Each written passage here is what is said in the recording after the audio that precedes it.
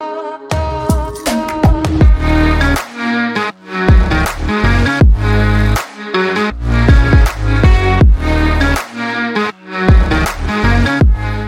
what's up, people? Welcome back to the Over in 80 Minutes podcast. We're back again, episode 4 of series 2. This week, I am joined by a truly special guest following on from Ryan Owens. This week, I want to welcome the producer of No Woman, No Try, the creator of the I Am Enough movement, and my early contender for Badass of the Year 2022, Victoria Rush. Victoria, how are you? Hey, I'm really good, Sam. Thanks for having me.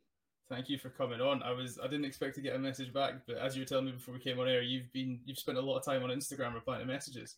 I have, yeah. My screen time's gone up dramatically in the last month. Yeah, it's really key for me to make sure I get back to every single person that messages me, whether it's about the film or the movement or whatever it is. So if I can, no message is left unreplied, and if it is unreplied, please message me again because I didn't do it on purpose. It's all love. Instagram DMs get lost when you're on your way to superstar fame, like Victoria Rush is. I wouldn't call it that, but hey, I have you written down as Amazon. I've been telling everybody I'm talking with Amazon Prime producers today, so I'm feeling quite smug about myself. They say people don't know they're famous until it's too late, so I can. Yeah, you should embrace it, shouldn't you? No, I think the film's it's not about me. It was never about me. It's about the guys that are on it. So as long as they get the credit and they get the future from it, that's all that matters. And exactly in that, and it's as you said, you've received millions of messages, and you cannot get enough. And as I was telling you before we came on, I was meant to be on my lunch break watching the first hour and then go back to it, and then sorry boss, but may have watched an extra bit while I was working, but I did make the hour back, so grand scheme of things. Yeah, exactly. It's what working from home is all about, and if your boss watches it, they'll know why. I might just do that. I might just send them the link and I'll be like, do you know what, boss, you can use my Prime account. Make sure you get that watched and then you'll understand. Right. So I know you're quite constrained for time because I've managed to rope you into my little podcast. So once again, as we did with Ryan, I've streamlined the nice little intro questions. So I'm just going to go for the big three. And my first one is it acceptable to drink a cold cup of tea if you've left it to go cold? Yes. That was a very quick answer. That sounds like a person. I do it every day. You've left many cups of tea. All of the time. Yeah, all of the time. That is a daily occurrence. In fact, I'm brought the cold cup and reminded that it's cold most days. So yeah, definitely. You need to get you one of those novelty ones that says like "drink me before I'm cold" on it or something. Or have you seen I don't think that was There's ones that have like timers on them. Then they start beeping if you leave it for like a minute untouched. I don't need that. The microwave beeps at me when I reheat it and leave it in there as well. So no, cold tea is fine. Oh, you even reheat it. You're a true Brit. True Brit. Right, the next one, a bit more serious. What is your favourite bit of rugby memorabilia or kit you've ever owned yourself and kept? It is my Bucks final shirt from when I played at Twickenham in 2012. It even has my name on the back. We didn't win the match, but I still have the shirt, and it is a piece of memorabilia I will never give up. In fact, I may even frame it one day when I got space to put it somewhere. That is a good answer to that question. I've had Commonwealth, but that sounds. No, I think that wins. I think it wins. I like it. I think that's a great answer. And then vice versa, what is one rugby shirt from a player or previous player or anybody you could receive you would want? Doesn't have to be signed, just off a player's back. Nolly. Really? Nolly Waterman, yeah. She's quite influential. Her name gets wrong, so I don't think she realises what she's done for modern day rugby. Her name is everywhere. She does a lot for the game, and she does a lot of commentary as well. So no, she's really cool. I had the kind of fortunate enough to meet her once, and she's just wonderful and lovely. So yeah, she's a bit of a legend, I think. Did you play it cool? Because when I meet heroes, I did my best. I don't play cool at all. No, we were wearing matching shoes, so I think I spent most of the afternoon talking about that. But no, she was really lovely and really great to kind of have a chat with. So that's a good tactical icebreaker. I love the thought of you walking up and playing cool, going nice shoes, and then just acknowledging who it is when you're actually like. Basically how it went, yeah. I like that. Well, there we go. Streamline quickfire questions. So you mentioned Twickenham. I want to get right into it. How did you find rugby, or did rugby find you? Because I always find that an interesting start point. Bit of both. I didn't know women played rugby until I was 19, Well, that is which late. people find weird, especially, with everything I do now is basically about rugby. But my dad used to shout at the TV when I was a kid, and he loved the game and he loved watching England play. So I wanted to watch England play too, and I wanted to shout at the TV. I had no idea what was happening. I might have been 14, 15 at this point. Um, and then when I got to uni, I just saw the women were playing rugby. Um, so in my second year, I kind of went to trials as a bit of a laugh. I was like, yeah, why not? Let's see what this is about. Caught the ball, and then I think it was a bit like a light bulb moment, and I was like, oh, this is what I'm meant to do. And that was kind of it, really. I never played another sport again from that moment. So I love the thought of you went like, I'm no longer a fresher. Gotta get some like groups in me on the CV, and you're like, I know yeah, no, well, rugby. I Me and my played, dad have been shouting at it for a while. yeah, I played hockey up to that point anyway, and I played all sorts of sports all the way through school. But literally, the moment I touched a rugby ball and never went back. So yeah, I think I found my home. I love that. So, what's your earliest memory of rugby? If your dad was shouting at the TV, do you remember which player it was, or do you remember which game? Or No, no, it was definitely the sort of Wilkinson, Jason Robinson era. there's some pretty good role But models to get introduced to at yeah, rugby. yeah, but yeah, that's probably all I really remember. I certainly remember the World Cup win, and I remember being around that. I wasn't really aware of what was going on at the time, but yeah, that's definitely the earliest memory. Oh well, it sounds like you got brought up with a good one to watch, and then your dad taught you the right way as well to watch rugby. You live every tackle, even when you're watching it on the telly. Yeah. So uni rugby, how was that for quite? Because I mean, hockey girls are pretty notoriously they like a party as well. They're not exactly quiet and cheerful. But what was getting involved in the sort of uni rugby atmosphere like? Were you just like Yeah, these are girls that I'm going to be friends with for life? Or were you like this lot of wild? What's going on here? no, I was pretty used to it, having kind of done freshers year the year before anyway. And then I played a lot more club rugby than uni rugby after my first season, but it was just great to find a much more physical sport. I was a goalkeeper in hockey, so I think that translated quite well. We It's are the coming only back to kind that of because you're a Yeah, it's sociopath the if you only play kind of goals for hockey. closest to contact you can get in another sport, I think, or sport girls are given at school. So yeah, it was just great, and that club mentality that you get. I think for me, I kind of feel sad that I didn't grow up in a rugby club like a lot of kids get to. I've kind of been around that when they grow up, when actually I didn't even discover rugby clubs really existed until about 20, maybe 21. And yeah, I mean, my friends from my first club back at West Park in Leeds, they are friends for life. Shout out. Those were the best days of rugby, were being a student, playing club rugby on the weekends, and going out on a Sunday night, and all of that kind of stuff. And yeah, if I could go back to anywhere in the world, it'd be Leeds. You're one of the very few people that says that about Leeds, outside of Leeds. I'm Now, from best place. I'm from rural Scotland. We make Leeds look like Hollywood, so don't worry. So you've got into your uni rugby. You're there. You're playing. How did you then find the club rugby? Was it the case of the uni girls were like, "Oh, we actually play twice a week if you want to come on the Saturdays," and you're like, "Oh, that sounds good. Double the rugby." Good question. Well, I think one of my friends that I just knew from sort of going out in Leeds had mentioned that she was at a club or something. And I think I'd messaged her like, I said, I want to play club. I think I'd gone to my placement year. So I was working Monday to Friday. So I wasn't playing uni rugby. So to kind of pick up and keep going for a Right. second season, I went to the nearest club and knew a couple of faces down there. So that was kind of the transition into club rugby, and pretty much why I ended up staying there, because it kind of became my uni family. Um, I had everybody that looked after me, because I wasn't particularly good at looking after myself as a student. I don't think I am now either, but I was very bad at it when I was a student. So I found a little family within the rugby club, and pretty much lived there for 2.5 years maybe. That sounds good. We've all had noodles for tea for 5 days in a row. Don't worry, we've all done Yeah. it. The pot, like we make fun of it. I call it. When I used to go to uni, I used to call it the Salé section to feel better about myself. I used to say sailing friend. So I was like, oh no, I only shop Salé brands. That's my thing. Yeah, But yeah, well, we all did it. Yeah, you learn to appreciate what you've got now, don't you?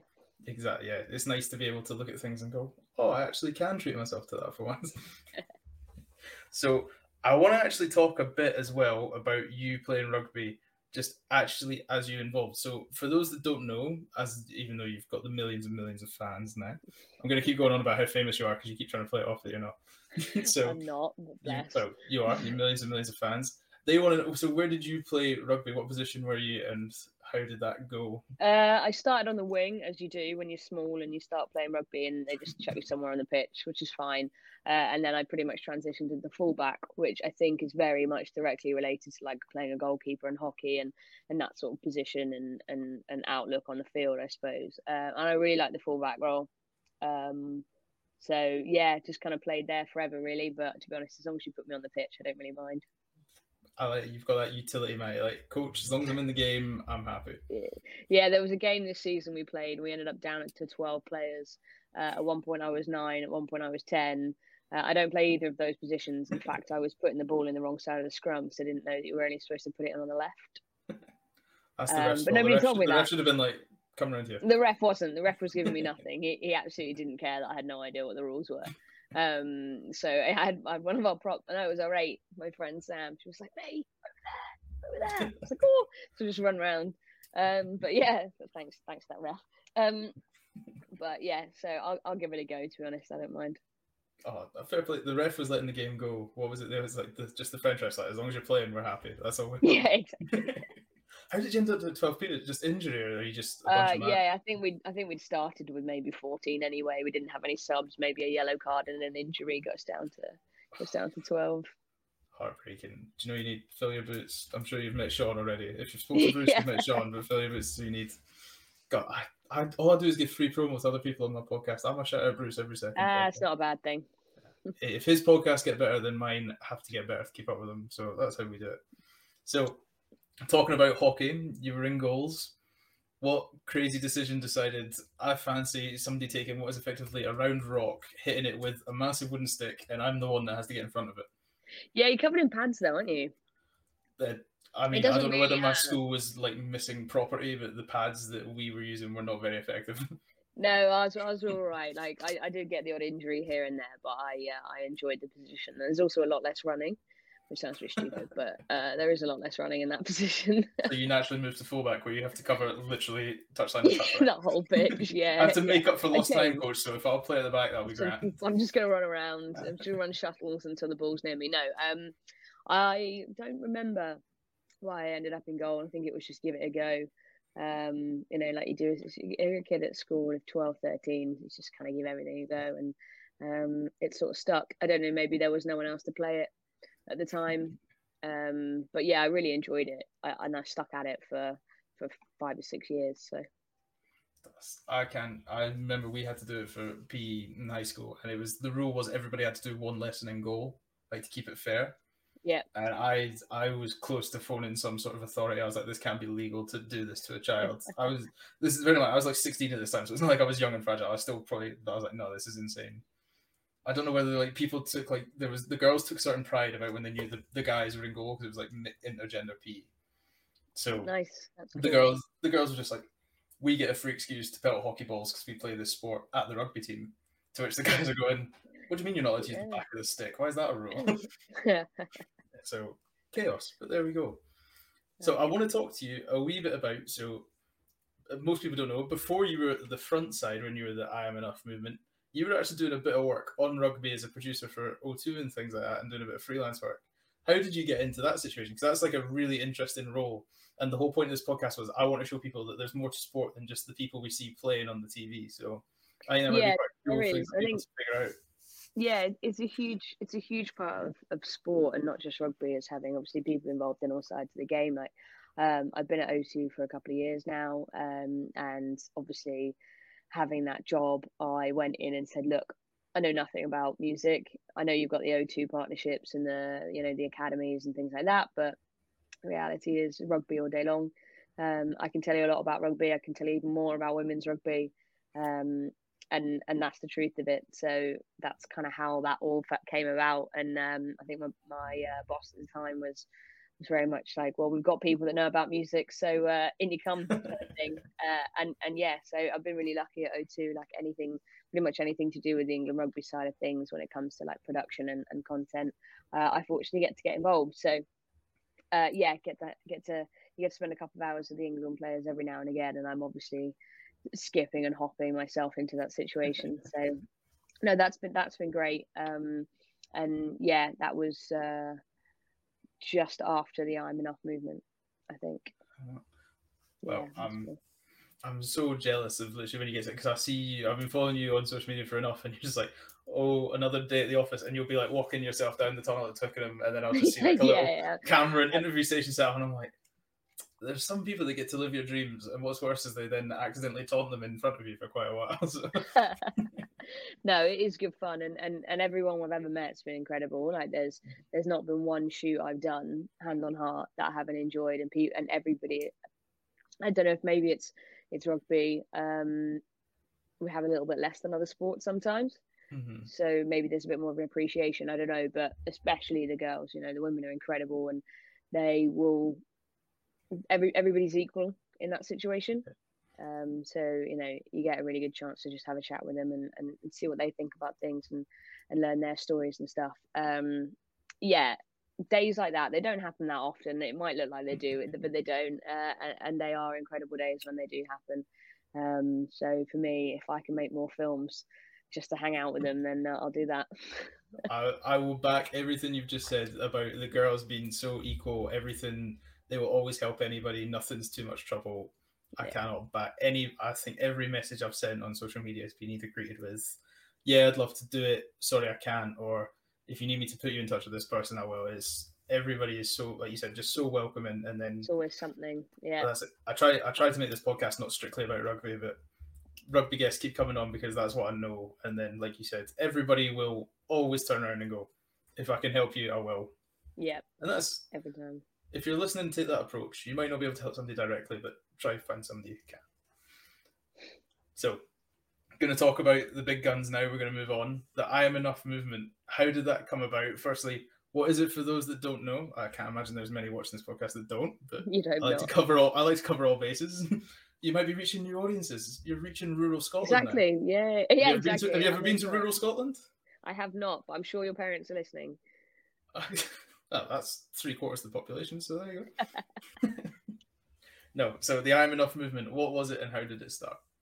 Yeah, the short of it is Canterbury launched a new kit with Ireland, and when they did that, they used the male players as the models for the kit, jersey, shorts, the works, and for the female kit, for the women's jersey, they superimposed it onto models. So that is how it all began. A player tweeted about it, just being like, look, huge missed opportunity here. How could you possibly think this was a good decision?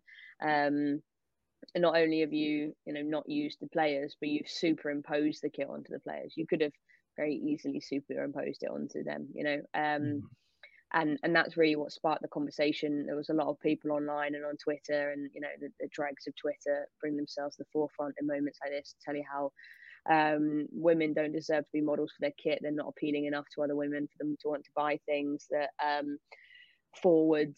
female forwards aren't good looking enough to be models. Like comments like that. Or they actually said that forwards aren't good looking enough to model kit. And I went and found a picture of Joe Marler modeling a kit and while he's doing it. What's it got to do with whether or not you think he's good looking? It's because he's good at his job. That's why he's there. And your opinion of somebody's attractiveness isn't valid in this conversation. But anyway. So that kind of sparked all this, and looking at it for me, I was like, there's kids on the internet, and whether or not 13 is the age limit or whatever it is, we know that that's really used. There are kids on the internet who are seeing this kind of commentary and who are able to see it. And if there's the next Maggie Alfonsi that wants to pick up a rugby ball, see some arsehole on Twitter say that women don't deserve to play sport, don't deserve to play rugby, women don't deserve anything in society, they might believe that. Yeah. And I remember growing up thinking I didn't deserve to play sport, or I didn't really have a space like that. And it's bad enough getting it from, kids in school and stuff, because kids are assholes and it happens. Yeah. But if they are, it's not great, but they are, and that's true. And if the other place you go to find sort of more sources of information and inspiration are the internet, and the first things you come across are men telling women that they don't deserve anything, that they shouldn't play sport, that they're ugly or they're fat or whatever it may be, then how do you change that narrative? And how do you prove to them that somebody does care about what they want to do and what they want to be? And it kind of just sparked this moment in my mind, and I was like, I remember that feeling, and I thought kids were doing it better. I thought the next generation was doing a bit better than we did, but it turned out I was clearly wrong. And I wanted to find a way to hopefully just make that change, and hope that one girl growing up knew that she could play sport, maybe rugby. And I'd be really pleased if it would be rugby, but in the grand scheme of things, I don't care. Be whoever you want to be. And if I can create a piece of the internet that says so, then that was kind of how it happened. And I was on my way to the gym when that sort of phrase "I am enough" kind of came to me. I was like, well, I am. And I think the players should know that they are too. So that's how that phrase specifically was kind of designed as such. And then started messaging people basically on Instagram, just saying, look, on Thursday, I'm going to have this movement, hashtag I am enough, just to counter the fact that we're being told that we don't deserve to play rugby or model our kit. Post a picture of you, whether it's in your kit, whether it's not, whether, whether it's your hair done or your makeup done or whatever, whatever represents you. And yeah, just post that on Thursday. So people did basically. Instagram blocked me. I sent so many messages that weren't being replied to fast enough that Instagram blocked me for, I think, like 24 hours at a time or something. Yeah. So yeah, and that's kind of how it happened, and it went far beyond anything I could have ever imagined. It went all over the world. People from Australia, New Zealand, the USA, Hong Kong, like all over Central Europe, everyone got involved. And it's not just international players, grassroots players, and for me, it's really key. Grassroots players were involved in that. So, sorry, that wasn't the short version at all, but that is what happened and how it happened and why it happened, really. And that was August 2020. It was incredibly well put, and I loved your description of the horrible people because you just went straight for it and went, they are arseholes, and there is no two ways about it. It's a weird way. It's a weird way to announce that you're a misogynist by talking on Twitter like that. But if that's what people do to get, if people don't fancy going to work on Monday, I suppose that's an avenue they can take. Because if you're just coming back, you don't deserve anything. But I love the fact I had no idea that it was not pre-planned, but you messaged a few people and got a few things going. I thought it was just a spur of the moment thing and took off, but I love that we're actually going to show that this is a togetherness thing as well, of getting a few people to just go, it's not one person.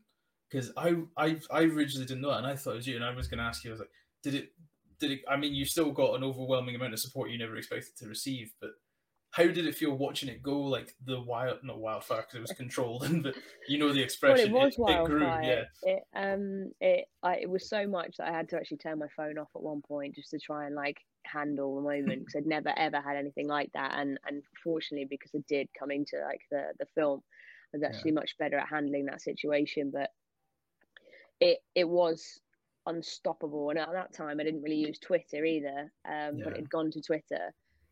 So I just turned Twitter on to see what happened, I think, and I was like, oh no, I wasn't prepared for that. But that was sort of how it all came about, and yeah, it was incredible. And I think more than anything, it was amazing to see that it really resonated with so many people. It wasn't just rugby union, it was rugby league and other people that I spoke to, that maybe friends on Facebook and stuff, because it was all over that too. And they just said, I can't believe it, and I get it, because it wasn't necessarily it's not necessarily a rugby feeling. There isn't a rugby feeling to feel unwelcome in a place you want to be. So people who don't like sport and who don't like rugby got it too. And that's sort of what I think was probably the most wonderful part, is that everybody felt together through the whole thing, and that was really the aim, was to give everybody a space. So it was more of building up than it was of trying to tear something down. Somebody else. How did you feel when it's like you just said that when the other sports got involved? Were you just were you just kind of just like, holy like we're doing something here? Yeah, I think it was just the validation that the point we're trying to get across was there, and it wasn't about attack or blame. It was just about empowerment, and that's really what comes through, is that it empowered people to find a voice that they hadn't thought they had, and now they know they've got it. Okay, and then following on from that, what was the emotion when you saw Canterbury going, do you know what? Everybody's right here. We've chucked this and we are holding our hands up. Was that I don't want to say, because it's not like we said. We're just talking about building. We're not trying to tear things down. You're not trying to. I suppose you're getting a win, but you're not trying to win at the expense of somebody losing. If that makes sense, is how I sort of see it on. Because I'm very much an outside. Like I'm an advocate and an ally, but I was very much a not. I don't know. You're not on the fence, but I was an outsider looking in. I guess I was a fan. Is probably the more accurate description of it. I was watching a team that I wanted to succeed. So, how did it feel, the emotions, when Canterbury posted what they posted saying we're sorry? Yeah. So I'd actually messaged Canterbury in the build up to, and I said, look, you're actually going to get caught in this crossfire. And the reason I said that is because they're not the first brands to do this, and they're not going to be the last, but they are going to get caught in something quite big around it. And to give them the sole blame of an action like this technically isn't fair, because they're not, like I said, they're not the only person to make a mistake. So I wanted to give them warning to know what was coming. And really the opportunity to do the right thing. They could have just ignored me. They could have said nothing. But they didn't. We had a big conversation about it. It gave them the chance to readdress what they were going to do, and it meant on the day when we all posted, they could post too. So they had forewarning. And what they did was express the fact that they would obviously never do it again, but also that how they would be better and make sure there's always men and women in every campaign, and that everything is done equally and it's done together. And for that, some brands would just pretend like it didn't happen. Island certainly never said anything. True. So very true. Well, I suppose looking at how the thing went with Munster the other day, we'll gloss over that. But at the end of the day, they stood up and they held their hands up and said it won't happen again, and we will look to be better. And now they have 3 female ambassadors. One's Zainab Alima, who's in No Woman No Try. One's Ellie Kildan, who plays for England, and one is Woman Dan, plays for New Zealand. So they've made a real difference to their culture. And ever since, I've spoken to them a lot since, and they are doing things better and differently. So look, if Canterbury, if anything, out of the whole situation, deserve actually applause for their response to it, because there are plenty of brands who just sort of go, "Oh, just leave it, it'll quieten down." So yeah, I applaud them for that. No, do you know what? I completely agree. I think it is important to hold your hands up, and because I know from previous jobs, I know there are women that work at Canterbury, and they were equally on your side as much as anything. They said what we're doing isn't right, so I'm glad to hear it. And I don't know, I could never, as I said, I'm almost an outsider on this situation, supporting from the stands, but I was very much on Team I'm Enough, and I still always will. Yeah, no, so me too. Shocked. Never thought. Well, we're going to talk about the good stuff, the stuff that you've been doing the rounds, but as usual, you've come to my little podcast last, because the main event is always last, over in 80 minutes. Here we are. So, No Woman No Try. Where did the first idea for this come about? Was it straight on following from the I'm Enough movement, or was there a bit of time? Did you talk to O2? Did your boss go, you're pretty dab hand at this stuff, let's give you the keys to the kingdom and see what you can do? Or was it, did Amazon come to you? Tell me. I'm going to stop asking you questions, you tell me. So first of all, O2 had no input in this. It was a completely separate project. I hadn't joined O2 at the time. Oh wow. I joined them shortly after, but so it was like a developing idea. I knew from August when it happened that we'd had this big moment, we'd had this impact. It clearly resonated with women, regardless of sport, regardless of rugby, and that was incredible. We knew there was something in it, but a movement like that is exactly that. It's only a movement on social media. It stays very much in that echo chamber of the people it empowers because of the algorithms. It goes to the people that are going to like it the most. It doesn't necessarily go to the people who actually need to hear it. And all I could really sit and think was, well, all of these women resonate with this conversation, completely agree with equaling lived experiences that explain exactly these feelings and these emotions. But the people who have their finger on the money, the people who make these decisions, do not follow me on Instagram. I preach like they do, don't get me wrong, and I will never stop doing that, but they don't. And they are very unlikely to see or hear this message, or they might get a brief glint of it, but they won't really get the whole thing. So how do we take it, and how do we translate it to those people so they will see it, they will hear it, they'll want to be better because of it. And that kind of idea, September, October, November, so that probably developed over like 3 months. I knew there was something in it, but I didn't really know what it was. And then over time, I was like, well, if you pick a demographic, this is a marketing brain in me, like, if you pick a demographic of people I'm really trying to reach, it's going to be people who probably watch TV, right? It's not the people following me on social media, because we've done that. So how do we reach the people who are probably sat at home in the evenings watching the TV, might be watching streaming platforms, might be watching Sky, all that kind of stuff? We've got to put something on the TV then, haven't we? Something they're going to watch. And that's really where that idea developed from. How do we take that message and translate it into an hour-long film length piece of information, documentary that we can share, and something that's emotive and emotional and empowering. There's there's no blame, there's no finger pointing. Look, decisions have been made, mistakes have been made, things have always been done the right way, but we sit here and complain about it. No one's going to listen. So how do we tell the stories that very much transcend rugby and sport and speak to these collective experiences, and can empower mostly men to also be part of that conversation? That was it. That was the aim. And I knew by putting women from rugby on the TV, that would empower other women, that would empower girls, that would empower the next generation of athletes, just because they could see them. That's visibility solved right there. Well, not solved, but you know what I mean. That's another step towards more visibility. But access and funding come from people who make these decisions far more than I can. So I was like, well, what can I do? I can make a film. So I can find people that can make a film. That's what I can do. I can't play for England and use that platform. I will not stand at Twickenham in an England shirt singing the anthem in front of 80,000 people. That's just not me. I won't ever have Shauna Brown's platform, but I can do what I can do. So let's give it a go and just see what happens. I found some guys, Ben and Jack, who have been integral to making this. They are the reason it went from an idea to a film. And they were on board from day dot. I met them once and they said yes immediately. Well, they said yes after me talking at them for 4 hours. I think they said yes to shut me up, but they said yes nonetheless. And I said, and I was like, that's it, you're done, you're in. You shook the hand, you're in. Yeah, I was like, done, I'm leaving because you said yes. And that was how it kind of went from there, really. And we got people saying yes. We had people who couldn't be involved, which was a shame. Unions that told their players they couldn't be involved. That's a whole other conversation for another day. I think I probably know which union told you couldn't be involved. Yeah, well, yeah. And that was really kind of how it went, and wanted people that could really represent rugby properly, not necessarily the history of rugby, but the future of rugby. It's an extremely diverse cast. You'll very rarely find any film that looks the way this film does, and that is purposely done because I can't personally empower Muslim women to play rugby. I can't do that, but I can give a platform to someone who can. And that's the point.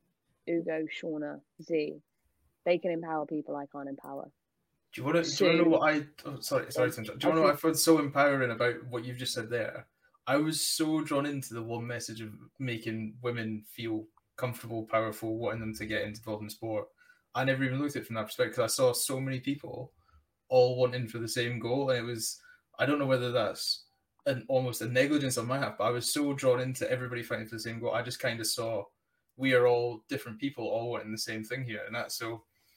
I mean, that's probably credit to the way you created the film. That was very well done. But thank you. Yeah. Well, that was it. At the end of the day, we are all on the same page. It couldn't be an all female talent. We had to have men included in the conversation. I've said that from the start. Men need to be part of this conversation just as much as women. It isn't a one side versus another. It's all of us together. And Sue, she knows everything about women's sport in general. So she could bring a real insider knowledge from what other sports do and what other sports have learned, and how that translates into where rugby is as a sport, and where women's rugby is. So it was everybody involved was really a piece of the story that helped build a bigger understanding of the game. And what Shauna says about her experiences as a kid, and what Steph says about her experiences as a kid, most people can relate to what they say, because we've all been in situations where we don't feel we're welcome. You know, Steph's story, and I won't give it away for people who haven't watched it because you need to hear it from her. It's almost heartbreaking. It is heartbreaking. We actually stopped filming. Wow. To pause and to give her some time and then to come back and collect herself and sort of start again. And you see that, and we show that for a reason. We show that because it's such a powerful moment, and not everybody's maybe been through that, but they have been through situations where they've been bullied for not being who society has told them to be, whether it's at school or at work, or in day-to-day life. And you don't have to be female, you don't have to play rugby to relate to that feeling. I think that is what's the kind of the mind-changing moment. Yeah. When you get to that, you realise this isn't about women in sport. This is about giving people a place to belong. That's what this film is about. It's about empowering people to find a place that they want to be and that they can be, because society hasn't given them one. And as soon as you get to that feeling, as soon as you really understand that deeply, you get what we're trying to say. This isn't women screaming from the rooftops about how men are the worst thing in the world. This is none of that. And I think there's some apprehension, especially for men coming towards this film, is that that's probably what it's going to be. And it's not that at all. It's just about society predominantly gives women one route, and that's to be a feminine skinny model, and that's the only way you can access any power or success. The reality is that's not true. You can be strong and powerful and be successful, and that's what this is showing. Body types, which is rugby, right? It's rugby through and through. You get that. The men talk about it all the time. Rugby gave every guy, every size, every height, every shape, a position to exist, and somehow we struggle to translate that to women. And we certainly struggle to translate that into wider society and the media. So that was, for me, it was like, how can I help create some visibility to women I couldn't see? And I'm sure there are kids feeling the way I did. You know? So it was kind of all built on that emotion. And hopefully when kids watch it, they can see somebody they could one day be if they want to be. And when men watch it in positions of power and privilege, they see how they could be better and how they could affect that change. So, you know, it was quite deep in the end. Kind of, I can't simplify it any more than that, because it really was. I wouldn't ask you to. Change. That was perfect. That was perfect. And like you just mentioned it brought back the emotions I felt watching it the first time, which was quite intense when you're just trying to eat a lunch on a Thursday. Yeah, it is something you really need to focus on. But I've seen it a few times. Well, it's even when you're not focused on it, it pulls you in, is what it actually does. And like you're talking about that specific moment that you do, even if you are starting to wander off, like for example, if you're skiving work and checking your phone, you do hear the change in the voice and the emotion come through, and you do stop and go, I need to really pay attention to this.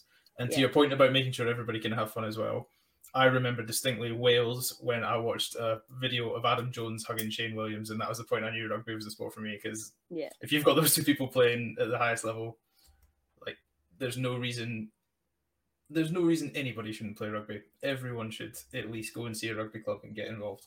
Yeah, exactly. Oh, look at that. We're back. As you'll notice, there's been a quick change of clothes. We had a thing. Victoria had other commitments, and I was in no right away to stand in the middle of them. And we were having such a good conversation. I just was not prepared to cut the podcast short. And so she's graciously given me more of her time to take up another evening when she should be with her feet up, resting with a job well done. So, Victoria, thank you for coming back. No, thank you for restarting. My pleasure. So we just finished last time. We just spoke about the big emotional part in No Woman, No Try, and about how it had moved everybody and how we were bringing people, actually re-engaging them almost to a second level when you already had them hooked and drawn, and really pushing that power home. Now, I wanted to talk a bit more about getting the male representation on board you had. Obviously, Ugo was not a major part, I think, but he was there, he was present, he has been an activist and an ally for a long time.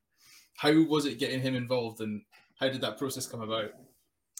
You know, having Ugo involved was probably one of the best things that we could do. I've always said that this conversation isn't one side against another. It's both sides coming together. We need to have male voices involved in that. And I had an introduction to Ugo. I sent him a quick email. Just very basic, want to make a film about women's rugby, would you be involved? Had a chat with him and he was just on board from day dot. You know, there were really no questions, and hopefully that's because he knew how passionate I was about it and how much I was going to put into it. And again, he was the same as everybody else. There was no promise of Amazon. There was no promise of, you know, the platform we were going to create. It was just where there's a will, there's a way. And he really bought into that. So, yeah, to have him involved, and like you say, he's a very visible male ally, and the work that he does is incredible for the women's game. You know, he takes every opportunity to stand up and share it, and did that before it was cool, I guess, is the best way to kind of do it. You know, he broke down a lot of those barriers and used his platform that he has to promote the women's game. And that's kind of all you can ask from male allies, is that they open up doors to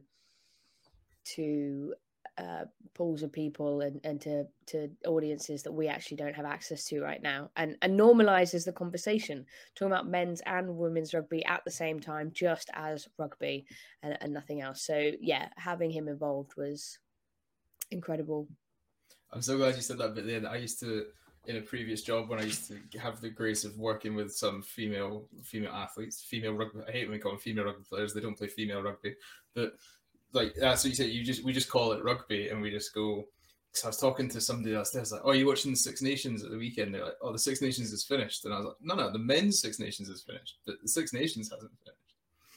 And then exactly. You're getting there.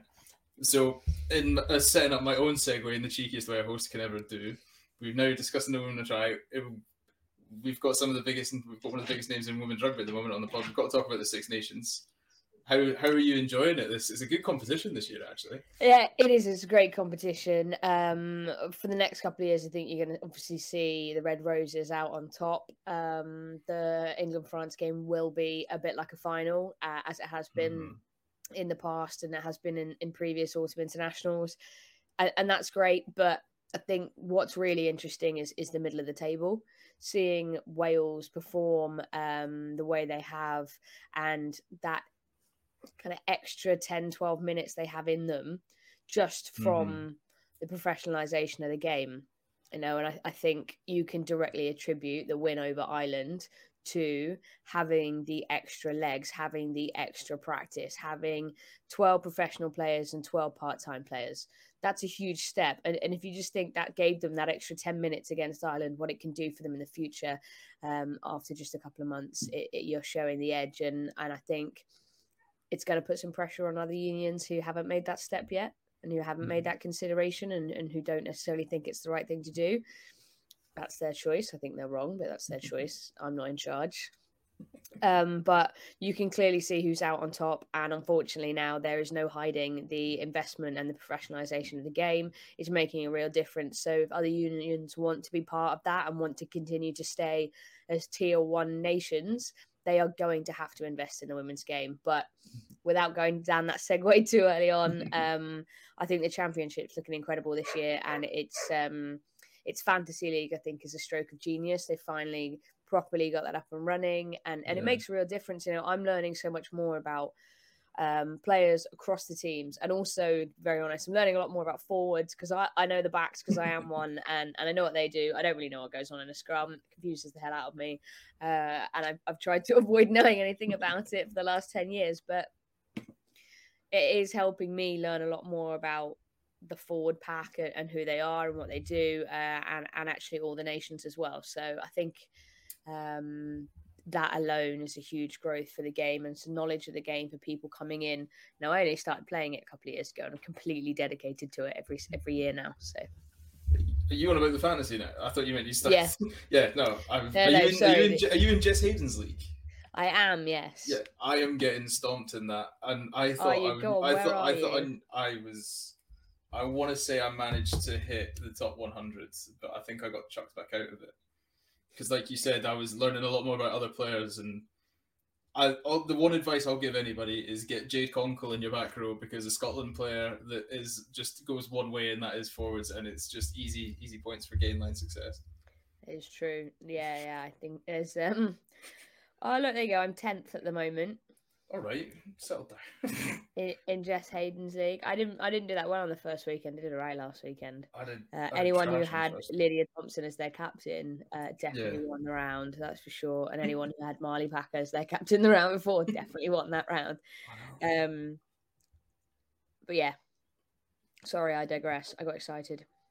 I love fantasy, whether it's American football, women's rugby, men's rugby, anything. You pick, if you make a fantasy league and I see it on Twitter, I'll join it if it's a public league. I don't have to know anything about the sport. I don't. And then you like you said, you realize about so many players. Like I wasn't that familiar with Sansus, the French nine. And then I think Squidge made the best comment in the world going, it's mental that Toulouse have the best nine in world rugby and she plays for the women's team. Because they've got obviously it's true. Yeah. So I want to talk about the women's. We just had groundbreaking. We had groundbreaking. How would you call it? Groundbreaking. What's the word? Attendance records. That's what we got. Yeah, the biggest one in Wales. How was that to see across? Because that was getting some good press as well, and it was nice to see. It was nice to see the amount of young fans that were there as well when the TV cameras were doing the pans. Yeah, definitely. There's record-breaking weekends every weekend at the moment, which is obviously incredible to see. And whilst the women's game's on the rise, I think we're going to keep seeing that for a little while now. We've got 11,000 fans this weekend booked in for England v Wales. We've got 11,000 fans for the England-France game in France, in Toulouse, I think that is. You know, those numbers you rarely see in the women's game at the moment. And to have those sort of pre-done, knowing that those tickets are sold and knowing that everyone who can buy a ticket has bought a ticket, that's incredible. So hopefully that'll carry through and is really positive, looking forward to 2025. And hopefully when England are hosting the World Cup here, we might have a full Twickenham stadium. I definitely think it's on the cards if everything's going the way it's going. But no, I read just before we came on here to finish off the podcast, I think they've only got, for the England game, the one at Gloucester, I think they've only got, is it 500 tickets left to sell? And they're predicting a sellout because it's something to do with like the amount of tickets that are purchased within the last 24 hours. Which mental. One's that for? It's the one, what's the one that's at Gloucester? Yeah, England Wales. That's the one. Yeah, this weekend. So the 11,000 tickets are sold already by the, which I think is a sellout. Well, that's us near the end anyway, Victoria. We've only got my favourite segment to do, which is Under the Team Bus. This is going to be a bit more different because we're going to base it around the No Women, No Try. So, Under the Team Bus, kind of similar to the quick fire questions at the start, but all you have to do is pick the first name that comes to your head from the people you were working with on No Women, No Try. Okay, interesting. Sounds simple enough. So I'll give you a quick example. The first one, what we do is, who was the most determined? Like, who was the one that was there? It's like, we're going to get every shot. We're going to make it perfect. And then, like, nothing was off limits then. They're like, we'll do it if it makes it better. That's what we'll do. Steph. Nice. I like that. Quick answer straight away. Who was the biggest practical joker on set? Who was the one that was always trying to make people laugh? Shauna. Right. Who was the most clumsy / gullible? Me. Who was the most up for a night out? What was it any occasion like? Just go get on the beers. Good question. Do you know what? I've not had a beer with Ugo yet, so if he does listen to this, he owes me one. I like that. Ugo Monnier owes the girls a beers. I like that. Who had the worst fashion sense? Who turned up in some outrage, not necessarily bad clothes, but who turned up with some awful combinations? Do you know what? I don't think anyone did. Unfortunately, no. Everyone came dressed to impress. That's a media trained answer. I like that. No, trust me. If there was someone, I'd tell you. Right. Who do you think would be the best dancer on the dance floor if you got the guys together for a night out? Oh, Sue, without doubt. Really? You think she'd cut shapes? Yeah, I think she would. I think she's a dark horse. And vice versa, who do you think would be the worst dancer? Definitely. I'm gonna have to say definitely Jack, one of the editor and exec producer. Really? You reckon he's got I'd love to see him dance, yeah. Some fire dance moves. All limbs. Well, I think it's all limbs, yeah. He needs his own little 4-foot radius circle just to keep himself safe. Yeah. Right. Who was the one that kept looking at the camera when they weren't supposed to be looking at the camera? Ooh.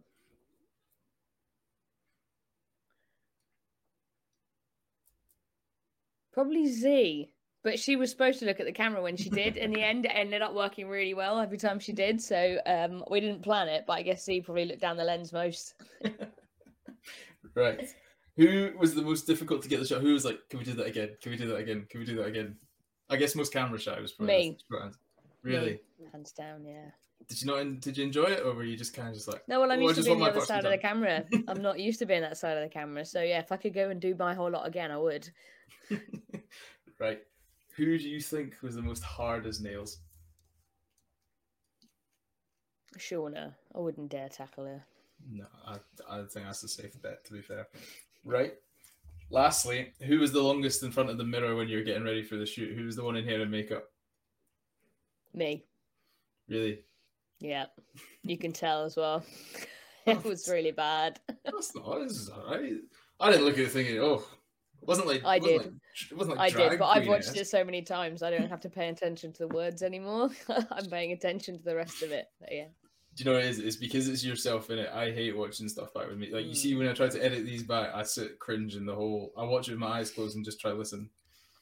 Yeah, I know that. I used to do that too. I get it. Do you know what it is? It's saying like and things like that, and you go like, but this, and you just think, like, come on, string a sentence together, Sam. It's not that hard. Well, there you go. You have finished under the team bus. Hopefully that wasn't too bad. I tried. You know what? I tried to get everybody in. I know I didn't get Ben in there. So sorry Right. about that, Ben. Let's see. But shout out to Ben Marlowe who didn't get a name drop. Ben Marlowe, you might be the worst dancer. We'll have a dance off between Ben and. We should Yeah. definitely have a dance off. I'd love to see that now. Just you and like Richmond Rugby Club, just sort of clearing a path and some sort of footloose. Oh no chance! She wouldn't get me on the dance floor. Absolutely not. Well, speaking of dance floors, we've got to end with the iconic question, and that is, Victoria, you have. Let's set the scene for you. So, no woman, no try. Just one. I was about to say Oscars. That's a bad talking point. We won't pick that one. You've just won something incredible. Oh, there's a women's sports documentary won an Oscar, and it hasn't been talked about enough. The Queen of Basketball. Short documentary. One short documentary. It's 22 minutes long. It's about Lucy Harris. She played for the USA team, and she was the first ever woman to be drafted by the NBA with the New Orleans. Nice. And she was the first woman to score a basket at the Olympics. That's an incredible stat. I'd love it. That sounds like the perfect sort of, in LinkedIn has their wee tagline at the bottom. That's what I definitely put there. Nothing about my job, but I just put the first woman to score a basket at the Olympics. That's why I love she was a pioneer and trailblazer, and I think that's, it's an incredible moment to have a women's sports doc win an Oscar. So hopefully there's many more. Exactly. That's why I love getting people like this up, because I learn stuff that I didn't even know. I can do all the research in the world, and there's just things that people don't know. So that's the whole reason this is here. Well, anyway, we've set the scene. No women, no try have just won their Oscar, following on from the many incredible ones that will have followed suit in between. You have now got a party bus on the way to a big fancy Oscars after party, and you have to be given the aux cord, and you have to pick 3 songs to get the team ready for the night out. What 3 songs do you pick, and why? I picked Sweet Caroline because it gets everybody going, whether you like it or not. It gets everyone in the mood. I would probably pick... Oh, I'm so bad at this. One of my recent favourites is I Am Woman. God, I love that song. Great lyrics. Good song. Number 3. Oh, and I'm stuck. I'm not very good at songs. No. I listen to them. I'm better at sport. I was going to say, yeah, going back to the O2 craze. Yeah, I was about to say, that was my tagline in my O2 interview. I know nothing about music, but everything about sport. No, I don't even know everything about sport. Let's have a look. You had to pick a 3rd song to get the team ready. You need like the big crescendo is what you need right now. Yeah, you've got the sing along in Sweet Caroline. You've got the exactly. This one's kind of for me. I've got the empowerment. Mm-hmm. Yeah. I've no idea. You're on your own there. I'd pick those 2, and then I'd pass the buck somehow. I'll pick those 2. Well, there we go. 2 out of 3 ain't bad. Do you know what? It's open ended. You guys can have the 3rd choice. You guys can fill what you think would be the perfect crescendo song. Victoria, thank you so much for coming back and helping me finish the rest of this podcast. It's been an absolute pleasure to have you on.